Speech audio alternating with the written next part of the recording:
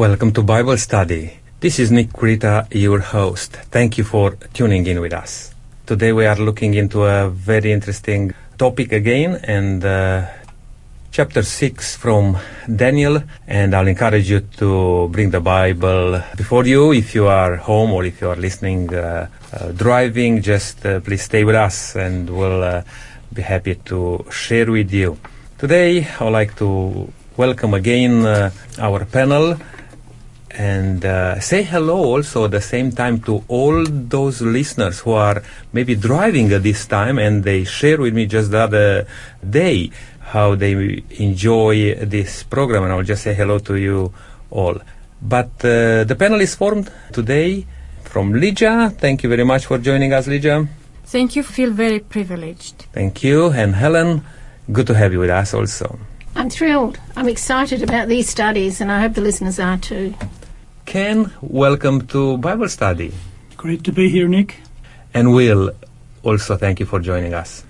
Yes, good to be discussing Daniel 6, a thrilling chapter in the Scriptures. Len, it's our facilitator for today. And thank you, Len, for putting together this study. And I would like to just pass the microphone to you right now. Hello, listeners, and welcome to the program today. So far in our studies from the book of Daniel, we've discovered many examples from what we can learn important life lessons. Last week from chapter 5 we learned the fate of King Belshazzar, who was more interested in pleasure and partying than in acknowledging God. Instead of reacting to the immediate threat of a possible overthrow by an enemy army outside Babylon, Belshazzar threw a great party. During the party, a supernatural hand appeared and wrote Belshazzar's judgment sentence on the wall. All, like Belshazzar, will be judged. We are accountable to God for what we do in our lives. That night in October 539 BC, the Babylonian Empire was conquered in an almost bloodless victory by the Medo-Persian army. Belshazzar, however, was killed. What happened to Belshazzar is an example of what will happen to those who ignore God and pursue lives of pleasure and self-interest. This week, we will see how God rescued his faithful servant Daniel from an impossible situation. And before we actually open up our Bibles, Ken, would you like to pray for us and the listeners? Heavenly Father, Lord God, what a privilege to be here today. We look forward so much, Lord God, to sharing your word across the airwaves. It's just a great opportunity, Lord, for so many people to hear the word that's in the Holy Bible. There's so much information in it, Lord, that is so appropriate and so urgent for the days that we live in. And I pray that all the listeners will take note of what is said and check it out in their Bibles. We pray, Heavenly Father, that the Holy Spirit would be with them to guide them and help them on this journey to find out the truth that you have put before us. And we thank you, Lord, in the name of Jesus. Amen. Mm-hmm. Amen. Thank you, Ken. Well, chapter 6 of the book of Daniel begins with an incident in the new Achaemenid, that's the Medo-Persian dynasty, the second world power revealed to King Nebuchadnezzar by God, as recorded in Daniel chapter 2. Helen, would you read Daniel 6 verses 1 and 2, and then please explain the hierarchy of the government authority? Happy to. I'm reading from the New Living Translation, chapter 6 of Daniel, 1 and 2. It says here, Darius the Mede decided to divide the kingdom into 120 provinces, and he appointed a high officer to rule over each province. The king also chose Daniel and 2 others as administrators to supervise the high officers and protect the king's interest. So what we've got here, we've got the king who's in charge, and he decided that he wanted to also have administrators and overlords underneath. Of the administrators, he chose Daniel to be one of them. Eventually Daniel had a higher position, but he chose Daniel to be one of them. And I thought that says a lot about Daniel's character to start with. But apart from Daniel, he had two other administrators. He had overlords. He had 120 satraps, which were provisional governors. He had prefects. He had advisors. So there was quite an entourage that he had to advise and also to oversee the province. And I guess we're used to the different levels of government, and the king did that too. Now, it's very interesting. When you think about it, Daniel, he was in a high position in a previous empire. Yes, he was. Which was overthrown. And he was now given a very high position in the new empire. Yes. And I believe this just points out what kind of a person Daniel was. He was actually second level, if I can come in there, Len. He was in the second level of government as one of those three administrators. Yes. Yeah, which is a very high position. Yes. Well, would you read Daniel chapter 6, verse 3, and perhaps explain to us what Daniel's qualities were? Daniel 6, verse 3, Then this Daniel became distinguished above all the other high officials and satraps, because an excellent spirit was in him, and the king planned to set him over the whole kingdom. Clearly he had not only administrative ability, but he was a man of character and integrity, and I think this is what the king noticed.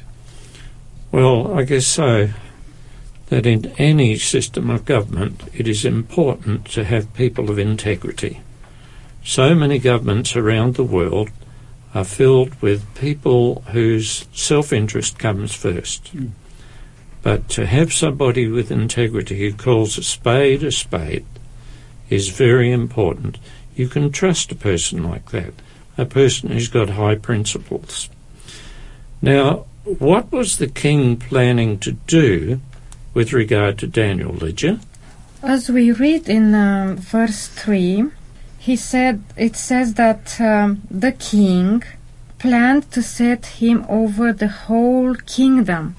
It's very interesting here that a new king comes in a new place, and he knows already Daniel, and he trusted him so much that I think they interconnected both of them so much that the king knew him very well, because he chose him as a kind of a prime minister over there, and he trusted him so much. We will see later on, I don't want to jump over, but we will see them that the king liked him, loved him actually.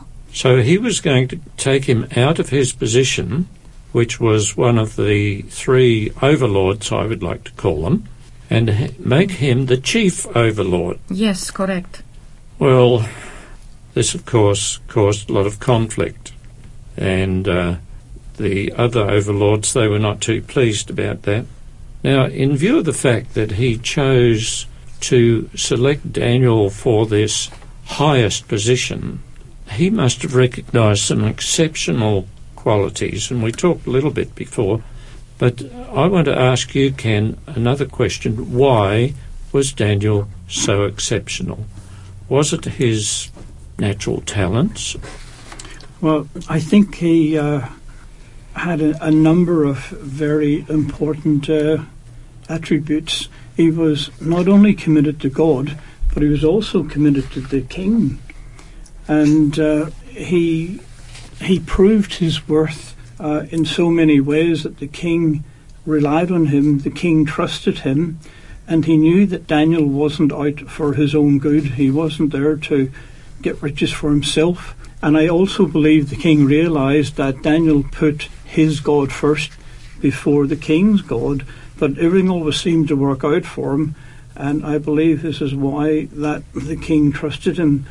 And I also believe it's a good lesson for us today that we should strive to be the very best we can be in whatever field that is in, and also whatever level that is in, because sometimes I think people who say have a lower type of job perhaps may not feel it's important, but we have to realise that we're actually representing God, and people actually do notice what we do. And I think that's something we need to remember. Yes, Nick? Just to answer that question, Len, in regard to his qualities, personally, what I believe about Daniel, and it's one of the characters of the Bible which I really, really like, is that he was representing God. Now, there are many people in various levels of society who may represent certain things. You know, some of them represent groups, parties, self-interests, and so on. But Daniel was representing God in everything what he was doing, even in taking care of those responsibilities for which he was appointed in that kingdom. I'd just like to add to that. When I read the story of Daniel, I come back to how it was back in the first couple of chapters. You might remember that it said Daniel purposed in his heart. He was determined. And what was his determined? He was determined to keep his focus on God, and that was his top priority. It was above everything else. And I think as Christians, we need to be aware that in our lives, we need to have God top priority. You know, and I've said this quite often, but first thing in the morning, talk to God before you talk to anybody else. First thing in the morning, read from his word. It's a love letter to us rather than picking up the newspaper or turning the radio on. Start the day with God, but continue with God throughout the day. And I believe that's what Daniel did. He was so focused and so determined. Yes, I think Daniel adopted the adage, make God first, best and last in everything. Absolutely. I also believe that as we totally commit ourselves to the Lord, that God will bless us. And I think Daniel is an example of that God blessed him. But if you only go to God when you're in trouble, that's not committing yourself to him. If when there's something that's bad's going to happen to you, or something bad does happen to you, and if you say to yourself, well, God didn't protect me there, I'm not going to take much notice of him anymore, well, that's not committing yourself to God. When you commit yourself to God, you commit yourself for better or worse, just like in a marriage. Yes, Helen, again? In what you're saying is very, very true. And if we commit ourselves to God in the good times, while we have time now, when the bad time comes, it's second nature, isn't it, to turn to God? Just before Lydia comes on, also I'd like to just mention something, Len, because we hear a lot about, follow God, and God will bless you. And the way we understand blessings can be a little bit of confusing, because we may understand blessings only when we get what we want. And that's probably, we think that's how blessings works. But actually, blessings are not necessarily just when you want, but what you need. And sometimes you may need even correction. You may need all sorts of things which can be still God's blessing. The reason I'm saying that, because we'll look later when Daniel was facing very big challenges, to be thrown in the den of the lions there. Was that a blessing from God? But, well, just hold on. Stay with us. We are going to talk about these things. As I can see here, Daniel's relationship with God was like interconnection with God. It's like as you pleat something to 3 pleats, it's going every fold, every step of the way is going in through. So God was, Daniel was living his life every step of the way together with God. He was like stick to God. It was something that he didn't work out to be, but it was his very strong relationship with God. Yes. Can I just add one more point, Lynn, to that too? When we look at Daniel's life, it was a life full of devotion to God. And, we see that he prayed and what have you. I think we have to be very aware, though, that it wasn't his praying that saved Daniel. We are not saved by just our praying. We are saved through the blood of Christ and faith in him. But as we are getting closer to Christ, then we want to develop these prayer habits, and that brings us closer to him. You with me? In actual fact, we can spend as much time as we want in devotions, but if we believe it's the devotions that's saving us, we've actually got the wrong slant on it. Salvation is through the blood of Jesus Christ. Absolutely. But deliverance, in many aspects, it can be through how we relate Yes. in our walk Prayer with and God. study, Because that can be misunderstood sometimes, that we don't need to do anything. We'll learn here today that we need to do things, and first of all to trust in God. I think often we need to look at it. We are already saved. We don't keep, for example, we don't keep His commandments to be saved. We keep it because we're already saved. Yes. And we love Him. Mm-hmm. All right, well, as far as I'm concerned, I would like to give a short definition of commitment. When my wife and I were married, the minister said something which has very far-reaching implications.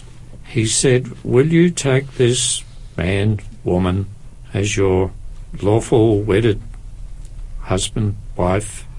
And then he said something, for better or worse.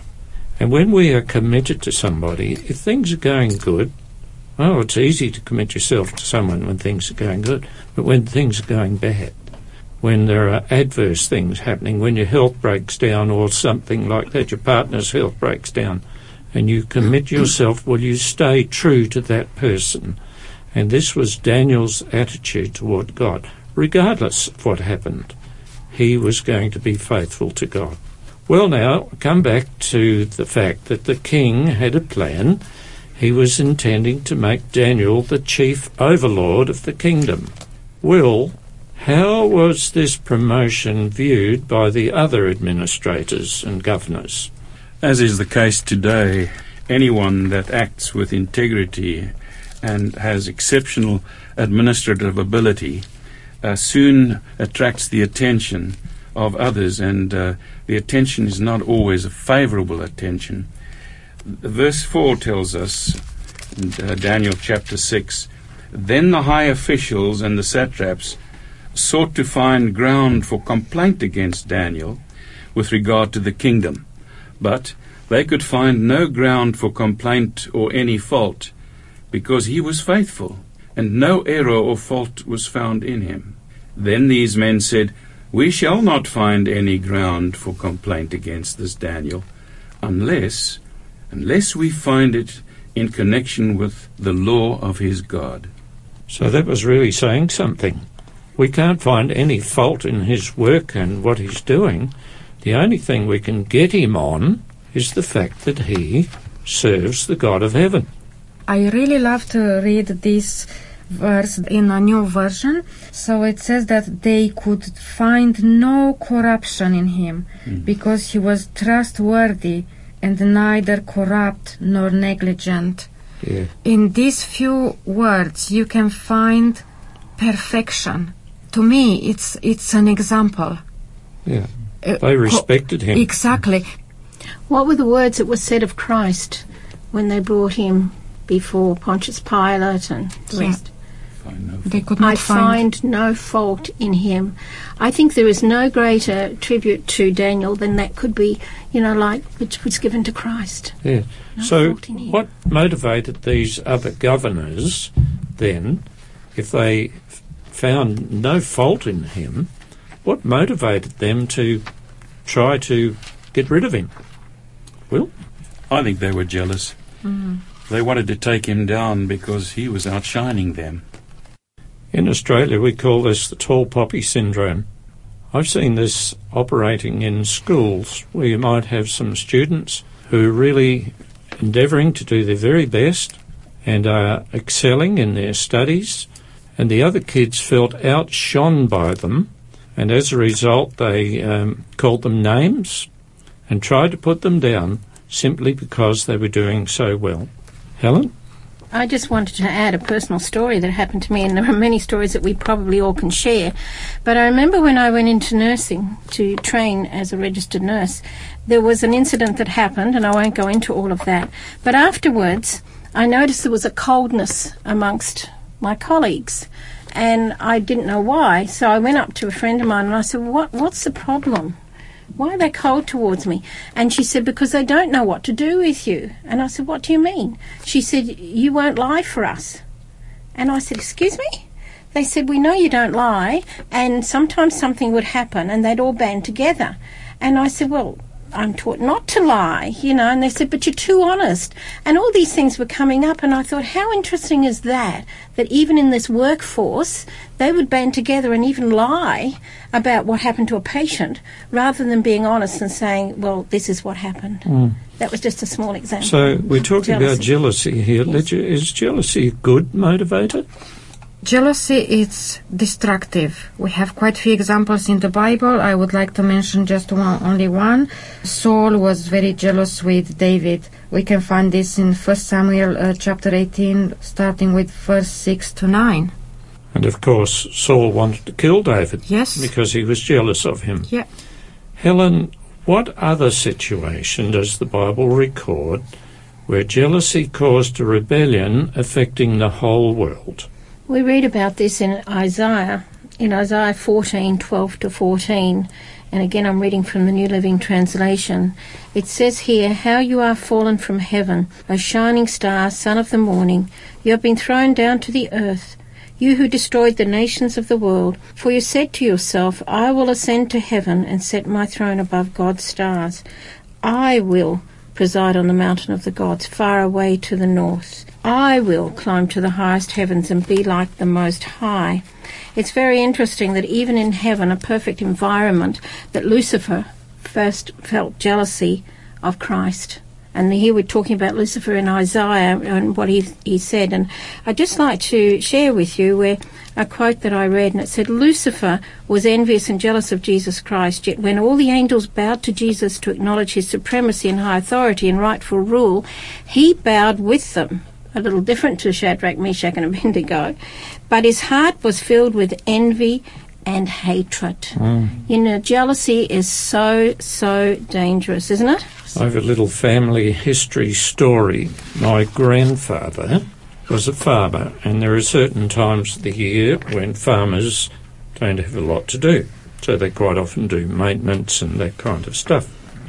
And my grandfather got a job working on the roads, and this is back in the earlier part of last century, and they were making a new road, and so a truck would dump rock on the road, and then men were hired with sledgehammers to break up this rock into smaller particles. So grandfather he joined this gang of men breaking up these rocks. He worked very well. In fact, he probably did 3 times as much as anybody else because he was used to hard work. And then he got the sack. Why did he get the sack? Because the others complained that he was outshining them as far as his work was concerned. Well, this is what happened with Daniel and the other governors, or overlords, as I like to call them, hatched up this plan. They couldn't get him on his work ethic. So, Ken, would you read Daniel 6, verses 6 to 9, with special emphasis on verse 7? I'm reading from the King James Version here. Then these presidents and princes assembled together to the king, and said thus unto him, King Darius, live forever. All the presidents of the kingdom, the governors and the princes, the councillors and the captains, have consulted together to establish a royal statute and to make a firm decree that whosoever shall ask a petition of any god or man for 30 days, save of thee, O king, he shall be cast into the den of lions. It's a very interesting little verse, this, because it doesn't actually state that Daniel was actually asked about this, which he obviously wasn't. Now, going back to verse 8, Now, O king, establish a decree and sign the writing, that it not be changed according to the law of the Medes and the Persians, which altereth not. Again, we have an important little verse here, because the laws of the Medes and Persians, once it was signed by the king, it was basically in concrete, and it could not be changed even if it was wrong. And finish in verse 9, Wherefore King Darius signed the writing and the decree. All right, thank you, Ken. Well, this reminds me of an incident that took place in staff meeting one day. There was a gentleman there. His name was Russell Abbott. We used to call him Mr. Rabbit. And he put forward a proposal, and he said, nearly everybody agrees with it. And I wasn't even asked about this. And I said to him, Russ, can you tell us the names of those who have agreed with it? Well, he said there was John Kemp and there was me. And I think this is what happened here. They did not consult with everybody else. They took it on themselves to say that everybody had agreed with this, therefore it's got to be a good idea. Well, it wasn't a good idea. They literally deceived the king for a start. They built the king's vanity, but they also lied. Yes. So the king agreed to sign and seal this document. Well, what motivated King Darius to agree to such a plan? In ancient times, kings were often viewed as representatives of gods, and it was a chance for him in his vanity to raise the opinion of the people. And I think he was strengthening allegiance, I would say. Looking back in the history, during this time, the Medo-Persians, they were not necessarily like the Babylonians before them, cultivating that cult of, the kings or that time to be God's representatives. But still, when came from people under your rulership, that was lifting up your egos. That was a very interesting thing. And I would like to make an application today, because the reason we studying the book of Daniel and the Bible is to learn not to make the same mistakes. And we can see today when people put up high in all sorts of levels of governance or, leadership, or even if it's in church, sometimes they bring forward their own concepts rather than just to follow God and listen what God's plans are for the benefit of all. And here it's a very good example when these people had an agenda and the king fall into their traps. The other thing, Len, I'd like to add to that is we have read that the king set up basically a new form of government in that it was very, very large, and it was in some ways, shall we say, aside from him. So he had all these rulers in place. Now, when you have so many people and you're the person at the top, sometimes things can be going on below you that you're not aware of. And perhaps the king was thinking, well, in theory, this sounds like a good idea. So for the next 30 days, everyone is going to basically give their allegiance to him. This isn't a roundabout way, of course. So he could perhaps check up that everybody was doing the right thing and his job perhaps was safe. Yes, well, that's a possibility. But nevertheless, by accepting prayers and petitions, it was basically elevating the king to the status of God. Now, Helen, was the king wise to accept this plan and sign it? No, he was very unwise, actually. I think it was almost impulsive. They presented it, he accepted it and went ahead and signed it. I think if he'd taken the time to go through it, perhaps he would not have. But then again, as Christians, we know what the Bible says. And let me turn back to Exodus 21:3. God gave the people all these instructions. He said, I am the Lord your God who rescued you from the land of Egypt, the place of your safety. You must not have any other God but me. And here was the king being put in the position, if you like, of God to these people. But I'd like to just, if you don't mind, I'd like to flip over to Acts 12:21 and 22, which really does describe what, and it's about Herod Agrippa, but it describes what King Darius was going to be. Let me just share it with you. It's Acts 12:21 and 22. And it says here, and an appointment with Herod was granted. When the day arrived, Herod put on his royal robes, sat on his throne, and made a speech to them. The people gave him a great ovation, shouting, It is the voice of a god, not of a man. So here we see again another incident, putting man above God, and yet we are commanded not to do that. And so what happened to Herod Agrippa I?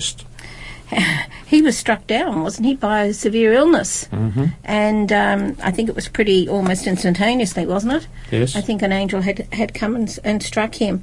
And I guess it was because he was accepting the people's worship. I mean, the people were wrong to worship him as a god, but he accepted it. Yes. And I think that was his downfall. Yes, Will.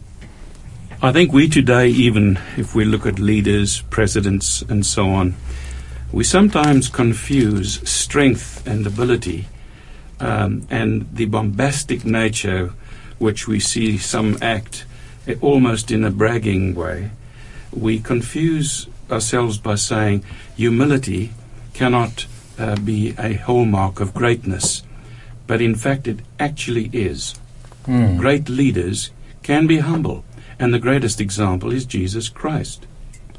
And I was just going to say around that point that even though we kind of agree here that he was not wise to accept that proposal, you know, in the Bible says that the wisdom of this world, it's foolishness.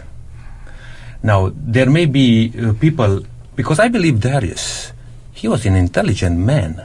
He put together a plan to conquer Babylon, which was not easy to do, but he was not wise. Because I would like to finish that sentence. Another part of the Bible says, but the true wisdom is the fear of the Lord. And I believe here was what encapsulates these two characters, Daniel and Darius. Well, and with regard to Herod Agrippa I, the people acclaimed him as a god, but then he died. It was only a couple of days later he was dead. He was no god because he died. And so the truth was shown in not just words in this case with what happened to him. Lydia, with Daniel, he wasn't part of this secret plan put to the king. When he heard about it, what did he do? We can read this in Daniel chapter 6, verse 10. It says, "Now when Daniel learned that the decree had been published, he went home to his upstairs room, where the windows opened towards Jerusalem. 3 times a day he got down on his knees and prayed, giving thanks to his God, just as he had done before." So we observe here that Daniel did not change his devotional habits, but continues praying 3 times a day towards Jerusalem as he did before. Right. He is not hiding, he's not disguising his prayer life in those 30 days of critical times.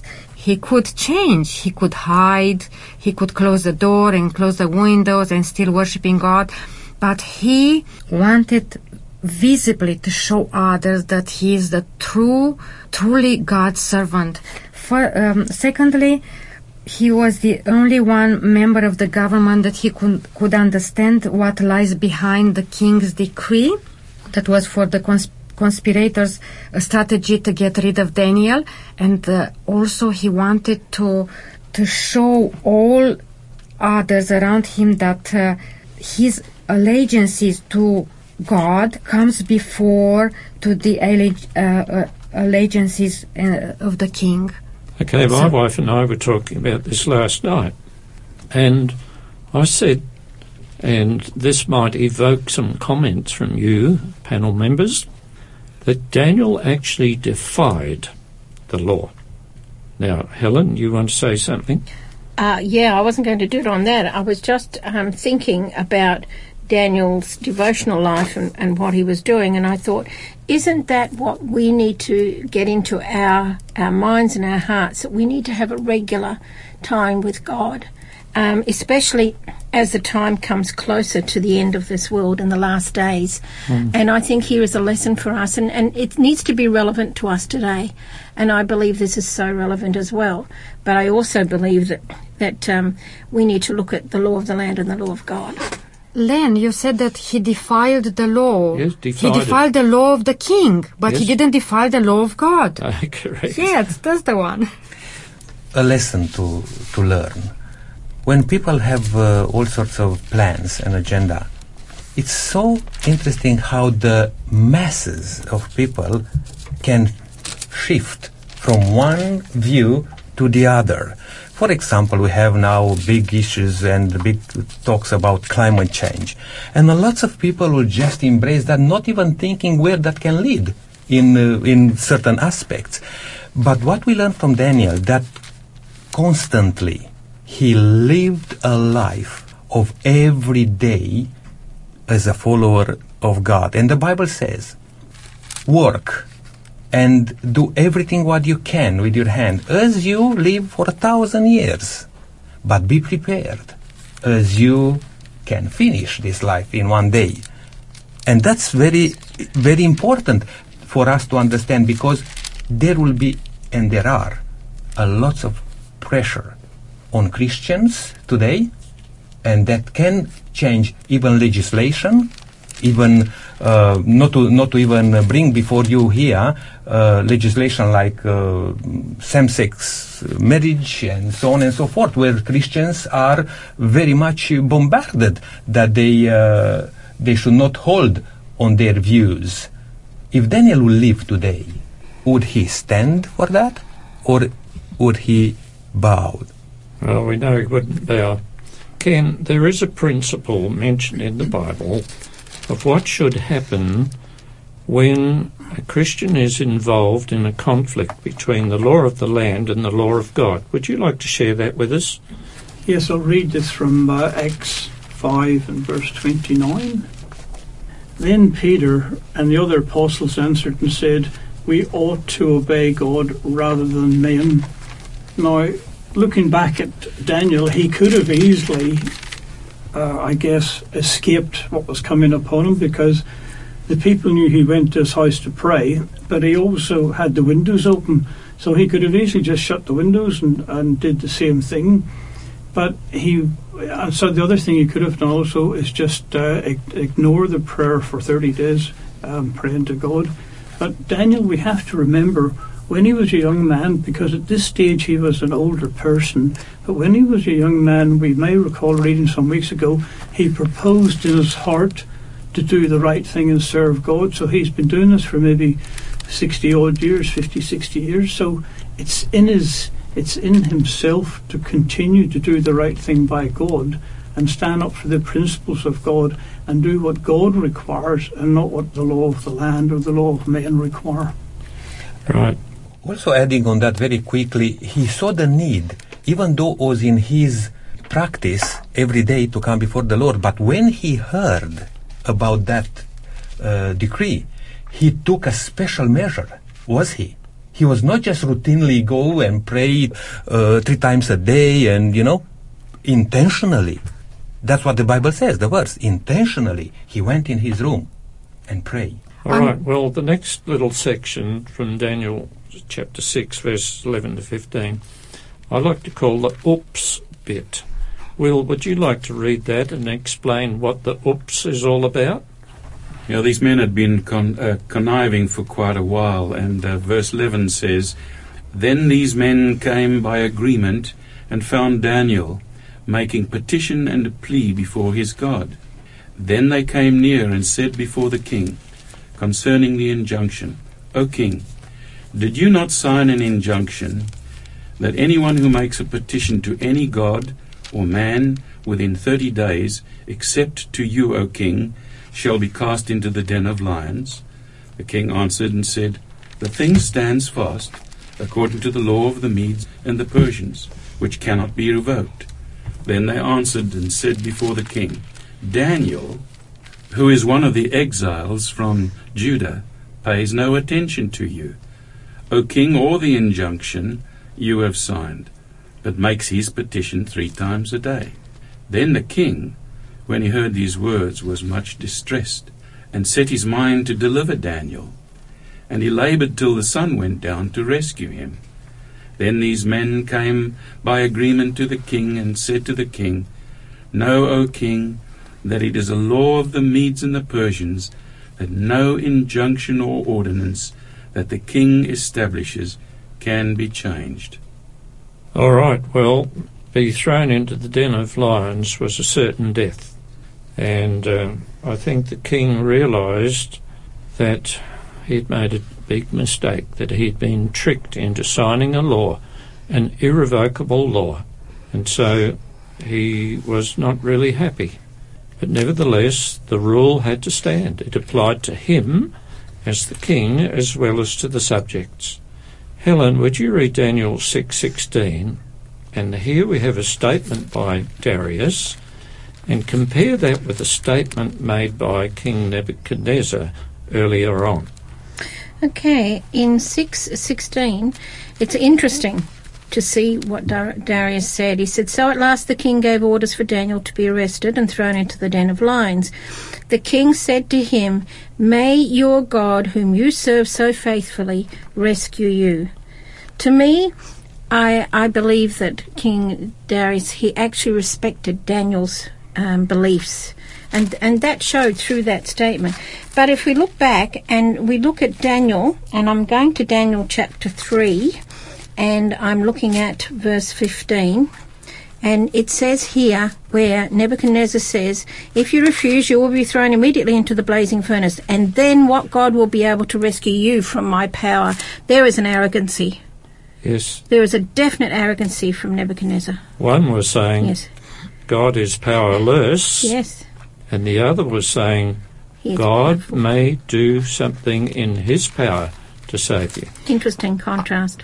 I think in this case, when the king decided to throw Daniel in the lion's den, he knew Daniel, because when he had the courage to say, "May your God, whom you serve continually, rescue you," he knew already Daniel. He knew his strong faith in God, and he knew that God will save him, because I think he knew Daniel, because when he chose Daniel to be the first above all the other servants, he knew Daniel that he put it in his charge with. Could be. Anyhow, Daniel was put into the lion's den.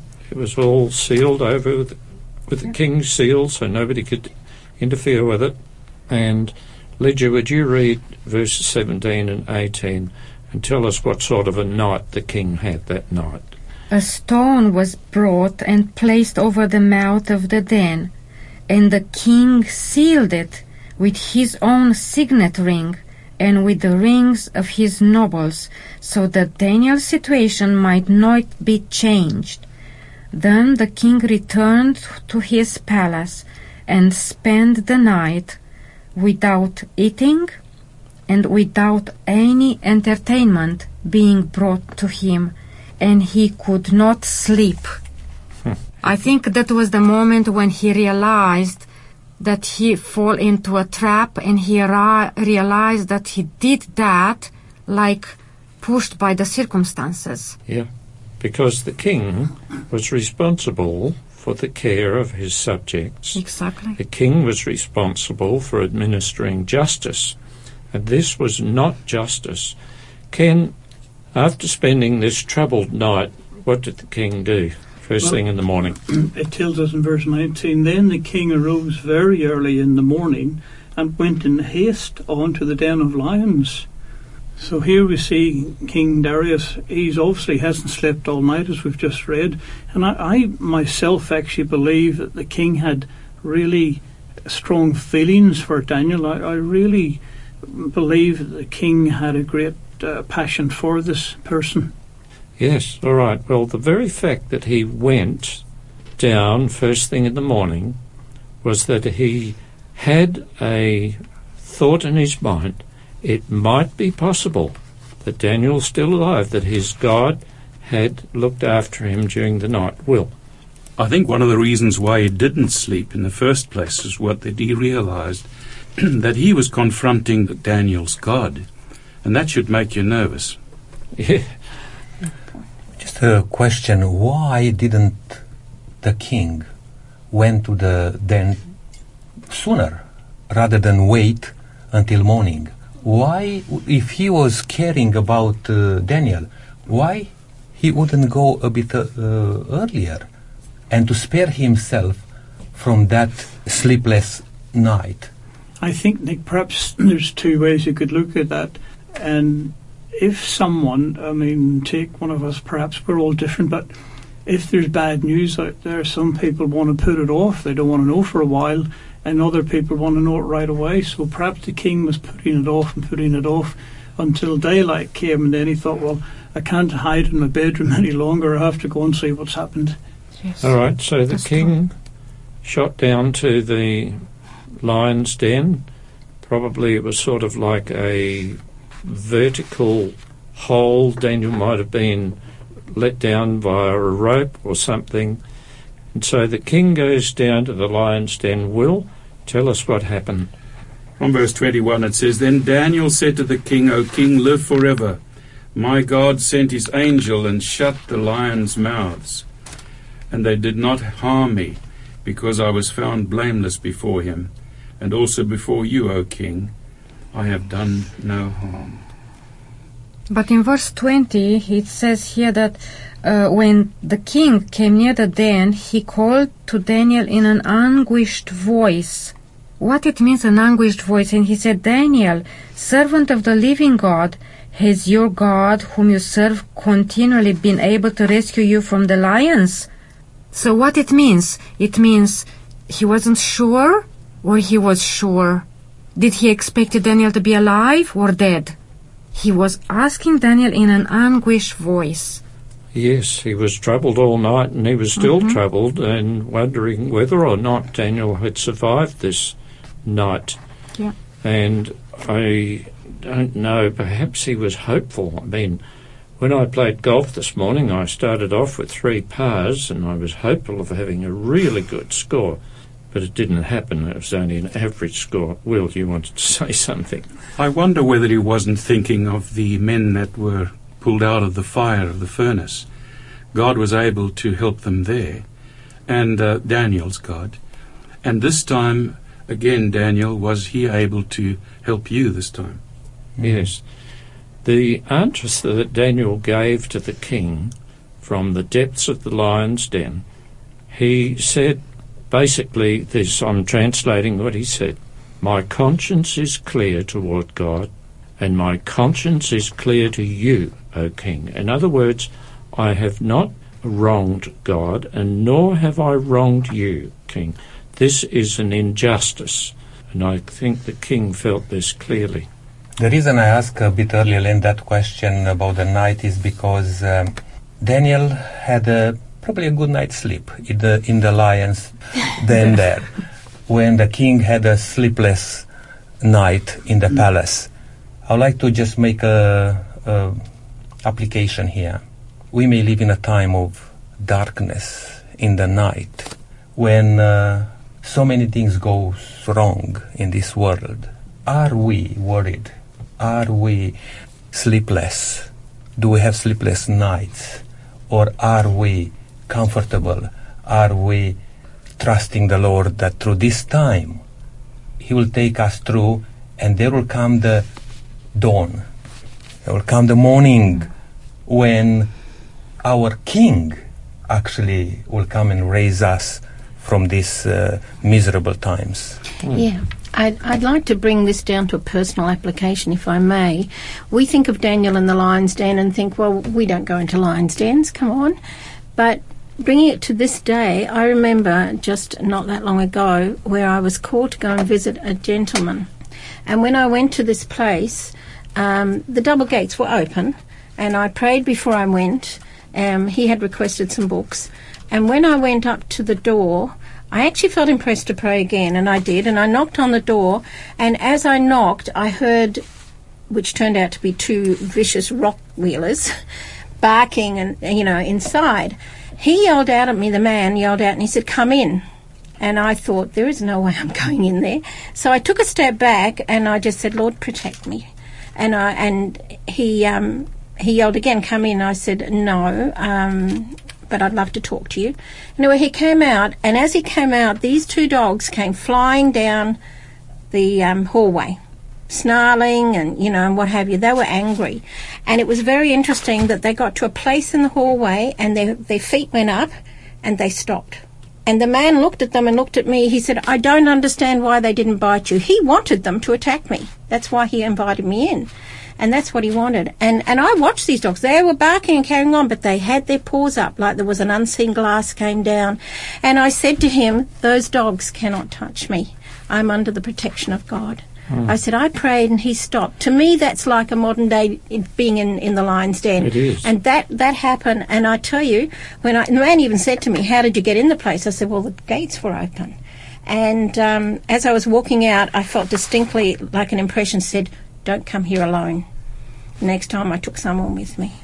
We can be in our lives many times in different kinds of lion's den. Could be sicknesses, could be trouble, could be financial problems or family problems. These are our lion's dens in our lives. Yes. So we have to stay faithful to God and serve Him first, and He will complete the rest. All right. Now we're talking about Daniel's speech, or his reply to the king, and he said, my conscience is clear towards you, King. My conscience is clear towards God. How important is it to have a clear conscience, Helen? Oh, I believe it's very, very important. It's important from several points of view. It was a witness. It was a witness to the king, number one. But having that clear conscience that he had done nothing wrong, he then could come to God with that as well. If he had done something wrong, yes, he would have confessed it, I'm sure, and been covered by God. But yeah, I feel that's important. Number two, if we don't have a clear conscience today, we live with a guilty conscience. And what happens with guilt is it eats us away. And it's a burden we shouldn't have to carry. We need to give it to Christ. So I want to ask a subsequent question. How important is it to trust in God? Lydia mentioned before, I think, when it said that in anguish, it was interesting that he said, Daniel, servant of the living God. He was a servant of the living God, and it was acknowledged that way. Daniel had a clear conscience, and it was acknowledged by the king. So, yeah, I feel that is important, our trust in God. I'm here because of the glory of God. I'm here because of Him, and I trust Him implicitly. It's very hard to get to that point, but He brings us through different steps. And the more He shows us that He is right there with us, the more we can trust Him. And I think that is so important, especially as we see what's happening in the world today. Another aspect before you say something, Ken. If you have no God to trust, you feel very alone. Yeah. Ken. True. I just want to add what I believe are really important points here. And I don't want our listeners to misunderstand some of these things we're saying. We have talked about trusting God, and in this particular incident, Daniel has been saved from certain death for sure. And as we've just read, his conscience was clear towards God and also clear towards man.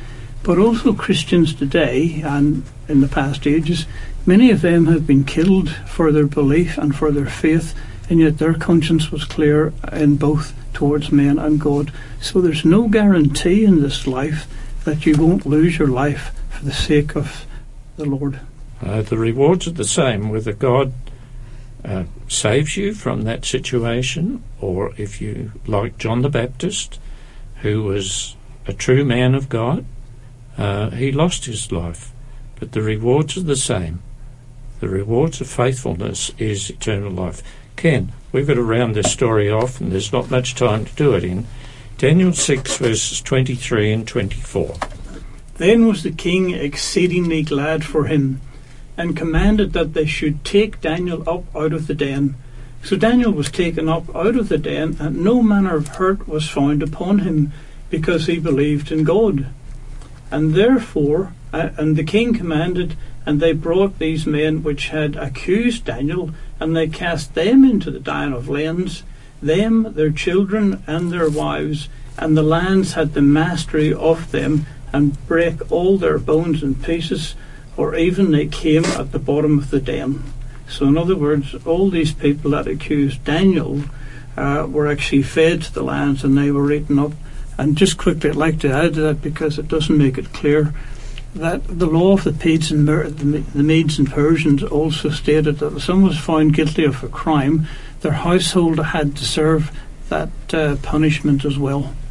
Yes. Well, it's we could draw lots of applications from this, but we won't have time to do that. In this case, these men who did wrong, they were destroyed. Daniel, who did right, was saved. Well, a decree was made. The king made a decree. Well, what was it? Then King Darius wrote to all the peoples, nations, and languages that dwell in all the earth, peace be multiplied to you. I make a decree that in all my royal dominion people are to tremble and fear before the God of Daniel. For he is the living God, enduring forever. His kingdom shall never be destroyed, and his kingdom shall be to the end. He delivers and rescues. He works signs and wonders in heaven and on earth. He who has saved Daniel from the power of the lions. So here was the king acknowledging that Daniel's God, the God of heaven, our God, is supreme and he can do mighty wonders. Lydia, there's a little footnote at the end of this story in verse 28. What does it say? So Daniel prospered during the reign of Darius and the reign of Cyrus the Persian. So he also was chosen by the next king also. Yes. In his... for his outstanding yes. faithfulness, besides any other outstanding things. Yes. Now look, panel, I was going to give you the opportunity of pulling something special out of this. Helen, what would you like to say? Well, I would like to say, if you look at the parallel between Daniel, if we look at Daniel 3, Daniel 6, the mark of the beast, and link it up with Revelation, it is amazing the parallels to what we will be looking at in the future. And just very quickly, I just jotted down here, they involve persecution for obeying God's law, involve false worship, involve a death decree for failure to comply, involve the saving of the righteous by God's intervention. You know, the story of Daniel in the lion's den is the same theme that you find with Shadrach, Meshach and Abednego in the fiery furnace. Those two chapters, I believe, are parallel to the end time issue of worshipping the beast in the book of Revelation. Yeah. All right, well, I'm sorry we won't be able to get those other things, but I want to read to you the lyrics of a beautiful song, a hymn. It's called Dare to be a Daniel. I'll read some of it. Standing by a purpose true, heeding God's command, honour them, the faithful few. All hail to Daniel's band. And then the next verse says, many mighty men are lost, daring not to stand, who for God had been a host by joining Daniel's band. And then the chorus says, dare to be a Daniel, dare to stand alone, dare to have a purpose firm, and dare to make it known. And on that note, Will, would you pray for us and the listeners as we finish today? Our loving Father, we thank you for stalwart examples of faith and faithfulness in the Scriptures. We pray, Lord, that we might each aspire to live for our God, who will ultimately reward us as he rewarded Daniel the prophet. Keep us faithful until the day when Jesus will hand out the rewards to all those that have been faithful in Jesus' name. Amen. Amen. Amen. And thank you so much for being part of this discussion panel. Thank you for your inputs. I'd just like to say that the book of Daniel, it's an amazing book, but some parts of Daniel can be a little bit hard to understand. That's why I encourage our listeners to follow up some programs which talks about Daniel and Revelation. And for that reason, I just want to make a very short ad here and keep an eye on this coming up, because there will be a lot of information. If you are in Adelaide, for example, we'll have several locations where we'll have seminars, free seminars, prophetic seminars, and you are invited to come along. They will be all around the country. Just you need to search for those seminars. One which I would like to just advertise right now, where I will be the speaker for that one, it's in Mawson Lakes in South Australia, and that starts on the 22nd of February, Saturday, 2 p.m. If you like to register for that one, please call our number, which we provide, or just write us an email. As I said, we'll provide information with other locations in the next few days. Thank you for listening to us, and may God bless you and keep walking in the footsteps of Jesus.